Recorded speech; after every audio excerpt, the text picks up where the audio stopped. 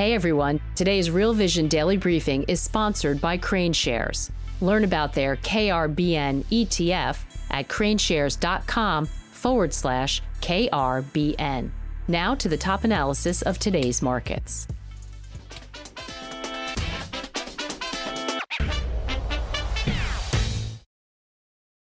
When's the next shoe going to drop? Hi, everyone. Welcome to the Real Vision Daily Briefing. With me today is Paul Hodges, the chairman of New Normal Consulting. Hi, Paul. It's great to see you again. Yeah, it is. Thanks, Maggie. So you're joining us at we're living in interesting times, right? That old cliche really feels appropriate at the moment. I was looking at where we were settling because we were sort of, bouncing around a bit today in the U.S. session. And I was really struck because on a website, I won't say which one, there is two very different headlines. If you hit bond prices, you get Treasury yield slip as banking system concerns grow. And then if you flip and look at equities, it says Dow rises as traders shake off banking fears. I mean, both of those things can't be right. What is your sense of what's going on? I look at it, last time we talked, we spent a bit of time talking about will markets get back to doing their real job of price discovery? And I think what you've just picked up there is tentative steps by markets to try and work out what they should be doing. I mean, you'll have seen that that piece of the Wall Street Journal this week that said we're now back with Apple and Microsoft at 13.4% of the S&P. And it's the first time since the 1970s that two companies have been that dominant. Then it was IBM and AT&T. We've quite changed from the FANGs. But the issue that you just picked up there is investors are still not really thinking about what are the earnings from these companies? When you look at a bond, when you look at the bond prices, we've got to think about, and you would have thought after Silicon Valley Bank and First Republic and Signature and so on, you would have thought that people were starting to think about return of capital. And that seems to me that the bond market is starting to think about that now, but the equity market hasn't got there yet, which is not a surprise. Usually bonds are lead and the equities follow. So, let's say we've got halfway since August on where we need to go. Yeah, that makes sense. So, when you look at the banking sector, do you feel like that this is going to just continue to unravel? What do you see happening? Well, I mean, if you go back to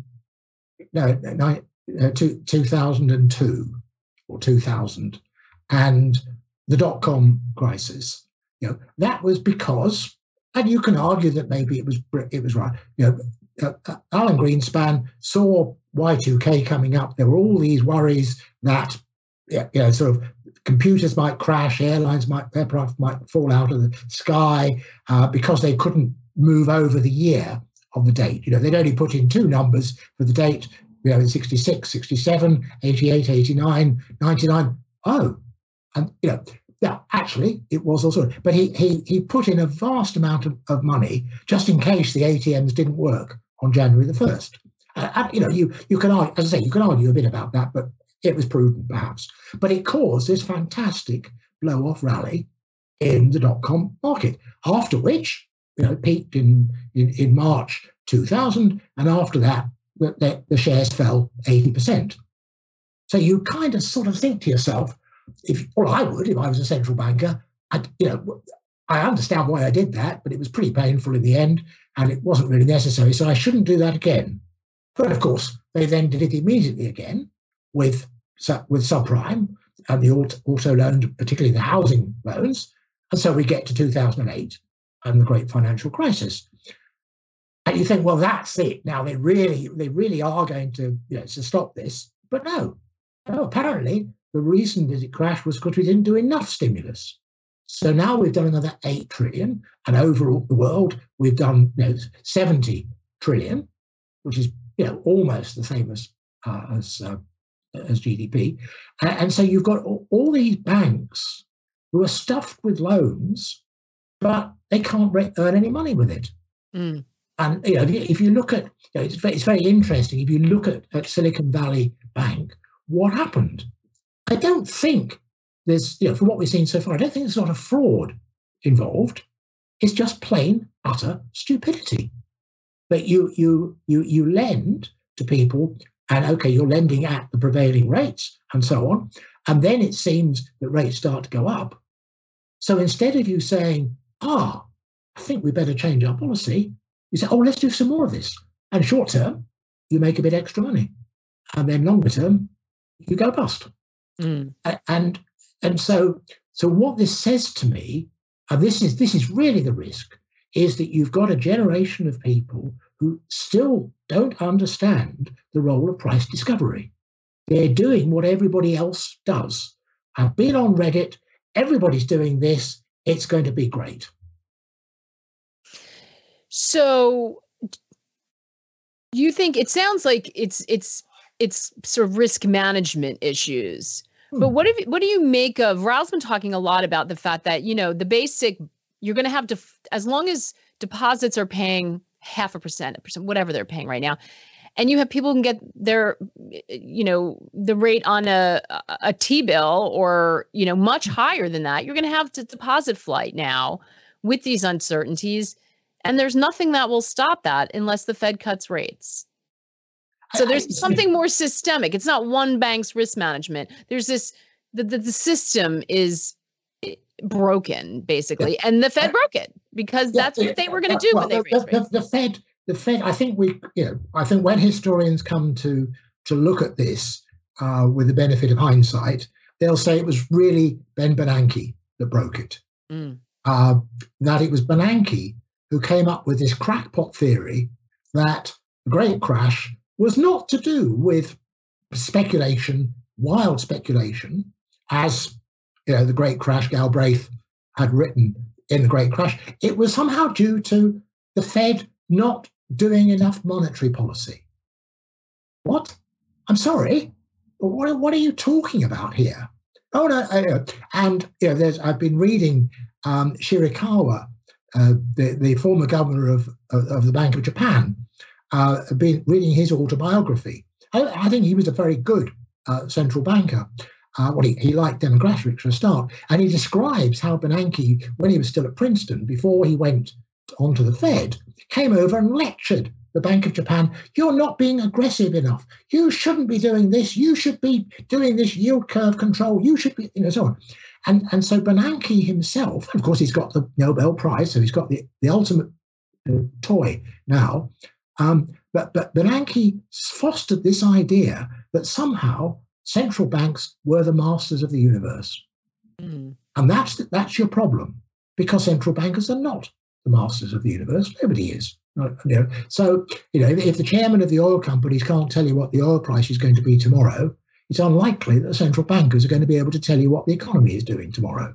It's just, there isn't a model that will tell you this. So the issue you've now got is, while people believe that it's all about the Fed, well, then we're all happy, because we know that when the Fed moves up rates, if it goes too far, the Fed, like a kind mother, will bring them down again and everything will be all right and we can go to sleep happily. But once it becomes apparent that the Fed can't do that anymore because of all these other circumstances, it's like a pantomime, and we clap our hands and Ben Bernanke or Janet Yellen or Jay Powell appear and we all applaud, isn't this fantastic? But then we realize it actually was a pantomime. It wasn't real. And there's nothing they can do. Yeah. So it's very interesting that you say that, because it brings up some very similar points. We had Ash Bennington sit down with Nouriel Roubini recently, and the two of them spoke at length, and Nouriel really laid out what he sees as a host of dangerous problems, happening at the same time that they've got to grapple with. Let's have a listen to that clip. But now this dilemma is becoming a trilemma, because on one side we want to have price stability and inflation back to 2%. 2, we want to avoid a recession and a hard landing. And 3, we want to avoid financial instability. And as I describe in quite detail in my book, we live in a world in which there are both supply and demand forces that are leading to high inflation and stagflation, inflation and recession. And we're also in a world in which there is so much private and public debt that the attempt of central banks to raise interest rates to fight inflation causes not only the risk of a hard landing of the real economy, but it causes also the risk of financial instability, debt ratios, private and public, that become excessive and unsustainable. And then if you're going to have financial instability, that's going to cause a credit crunch. It's going to make the recession more severe. And if the recession becomes more severe, debt ratios that are already high become more unsustainable as incomes and revenues fall. So we are entering a vicious cycle between high inflation, recession, and financial instability, feeding on each other. And that full interview is available on our platform. If you're not already an RV member, hit the QR code and you can join our learning tribe. Hey everyone, we're going to take a quick break right now to hear a word from our partners. We'll be right back with more of the day's top analysis on the Real Vision Daily Briefing. So Paul, if we have a great question from G. Blackburn. Is deposit flight enough to extend the crisis, or do we need CRE or other credit to weaken? Great question, G. Thank you for that.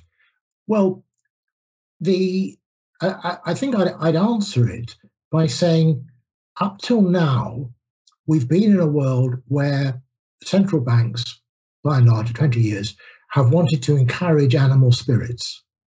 And so they've deliberately taken interest rates as low as they can and pushed out liquidity in order to encourage people to chase yield. So what we've been doing up till now is all chasing yield, return. Now, so it's return on capital. If I can only get 1% on treasuries and I can only get 2% or something, I need to push the envelope.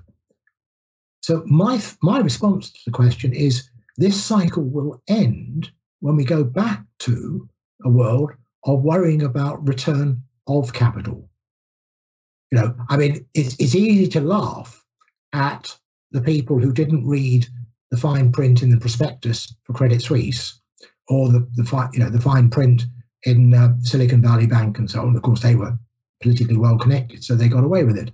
But the ones in Credit Suisse didn't, and so somebody there has just lost 16 billion Swiss francs because they didn't read the small print, and so they're going to be next time they're going to be a bit more worried about return of capital and a bit less worried about return on capital.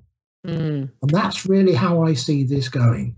That we've got an awful lot of stuff out there at the moment which makes no sense. I mean, the last number I saw, you've got 24% or something of companies in the US who don't make enough earnings to pay their interest bills, which is kind of incredible. If you're a startup, well, of course, you're being funded while you build out your product or your service or what market or whatever it is. There's always going to be 10%, but more than double that.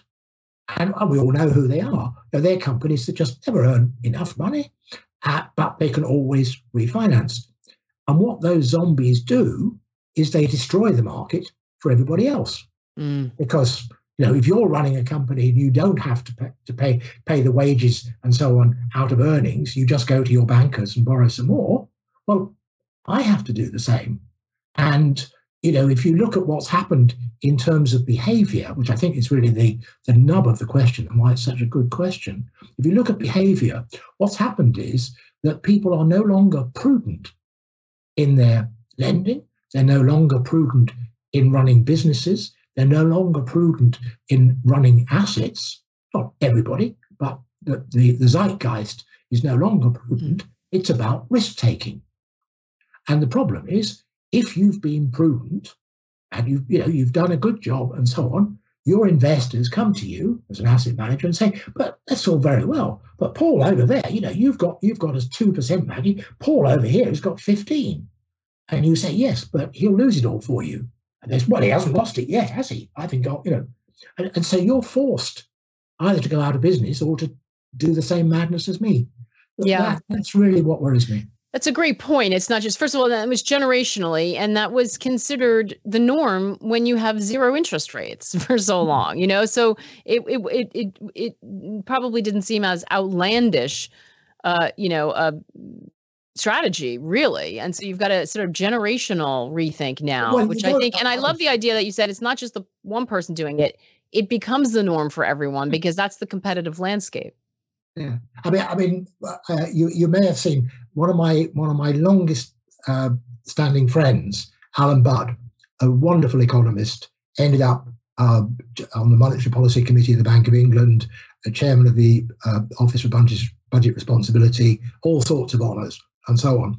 And I remember when I first knew him in the late 70s, he was horrified, absolutely horrified, that we had credit cards.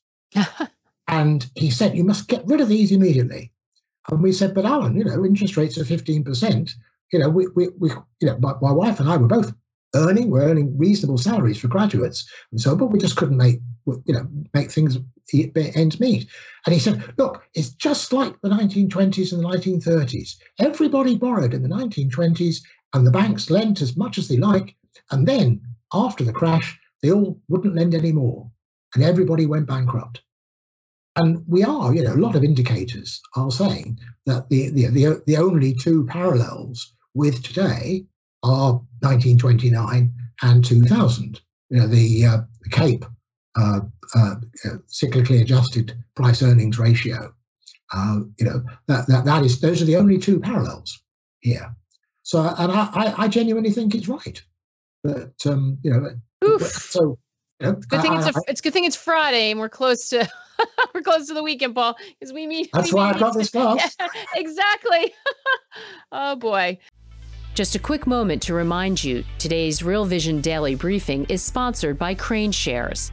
Learn about their KRBN ETF at craneshares.com/KRBN. Now back to today's analysis. So let's talk about the economy and your thoughts on the economy, because we had talked long ago, and a lot of what you look at and your past in the chemical industry and stuff, you really look at very forward-looking indicators. You're sort of the things that turn first. Where are we with the U.S. economy? Because we had a S&P Global put a flash U.S. PMI out today, and it was 53. It surprised people, higher than expected. And yet there seems to be this notion that we're headed for a recession, maybe a really severe one. What do you see happening? I see, from a strictly chemical industry point of view, we are at the worst point probably in 50 years. Oof. I mean, it's just absolutely catastrophic, really, some of the things that are happening. We should be, this is March, if you look at the cycles, seasonal cycles, this should be the peak time of the year.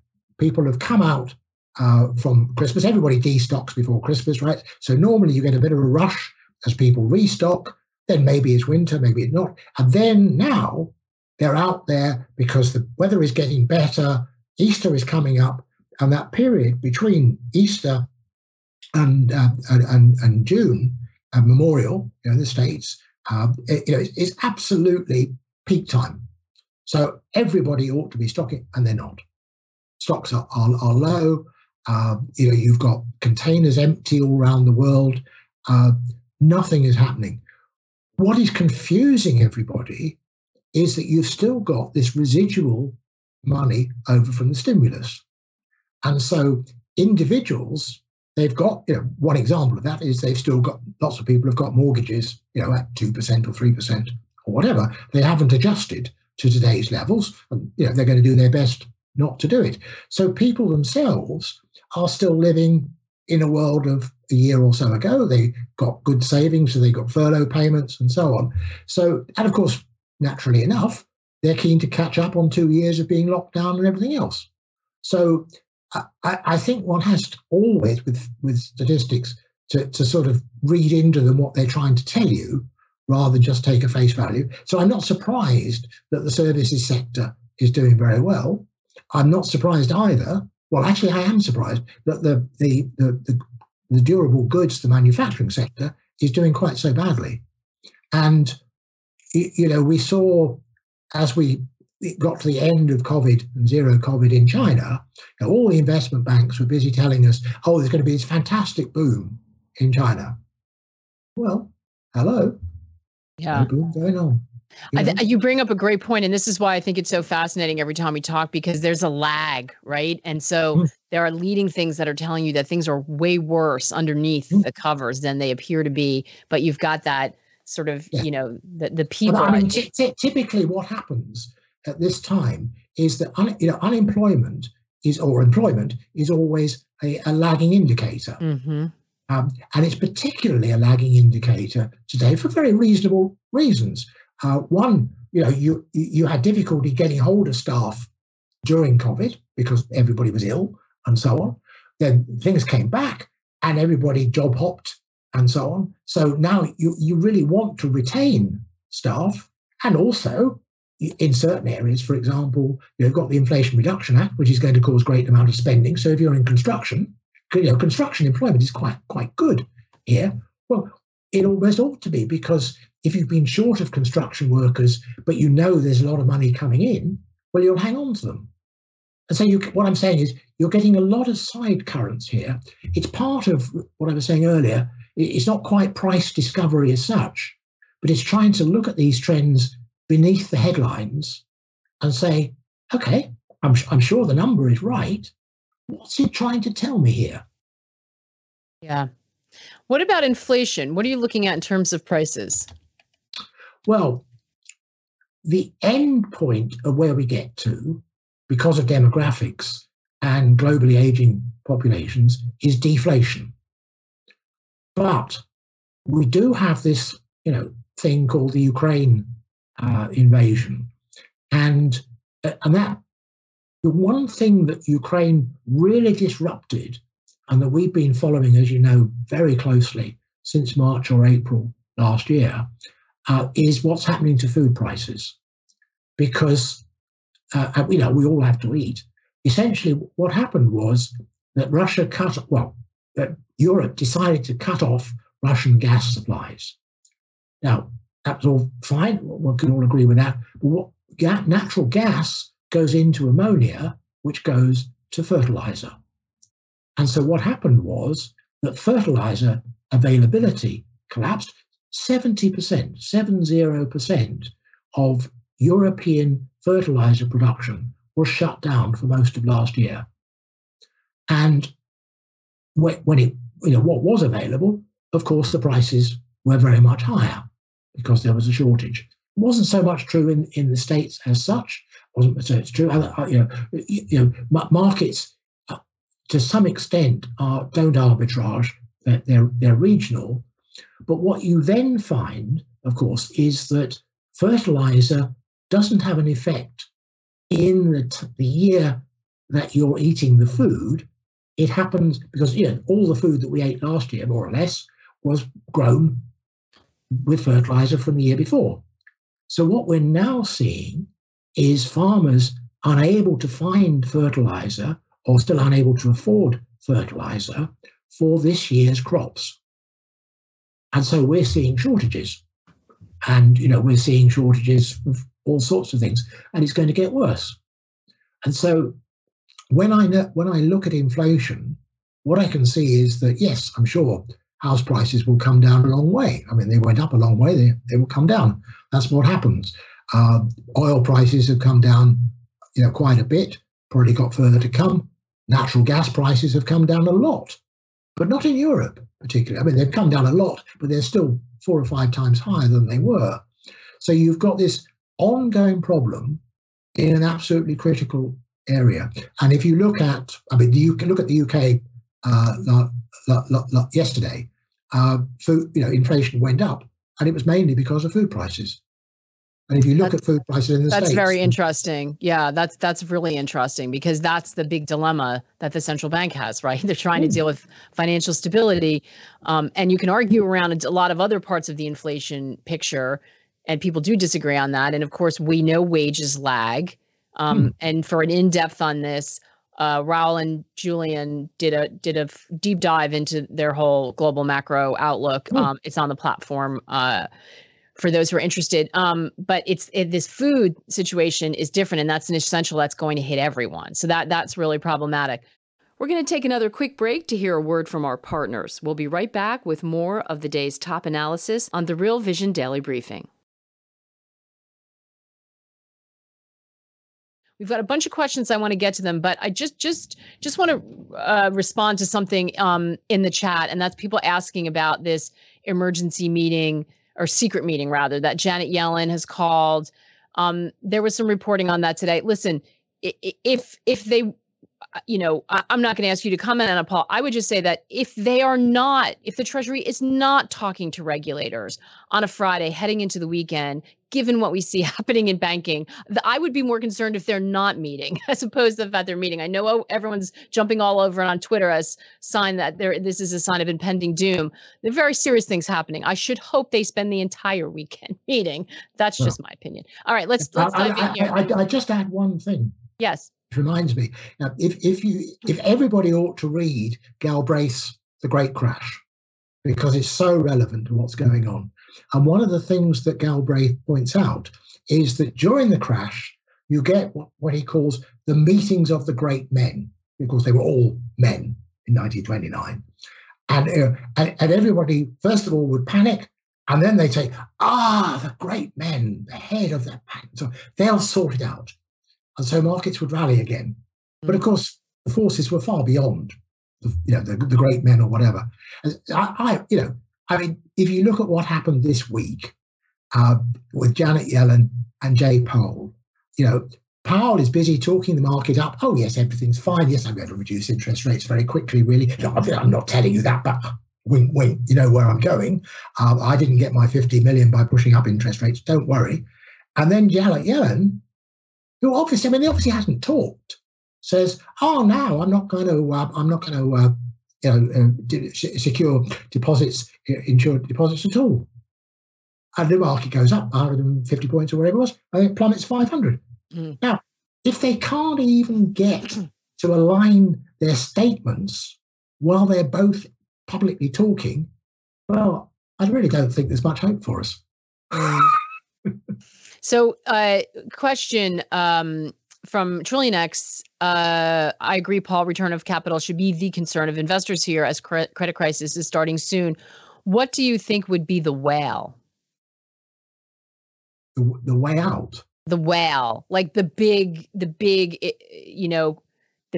failure that sparks, a really serious acceleration of this, I think is what he's getting to. We know Deutsche Bank's credit default swaps were widening. It came back a little bit as the day went on, but I assume there are conversations going on globally. Andreas tweeted out something fantastic earlier today. If you didn't see his Twitter, about some bank hitting up the lines to the max they could. It was not who were not outside of the the Fed swap lines. There's a lot going on that's very serious. But what do you think would be the thing to tip it into a different level here, Paul?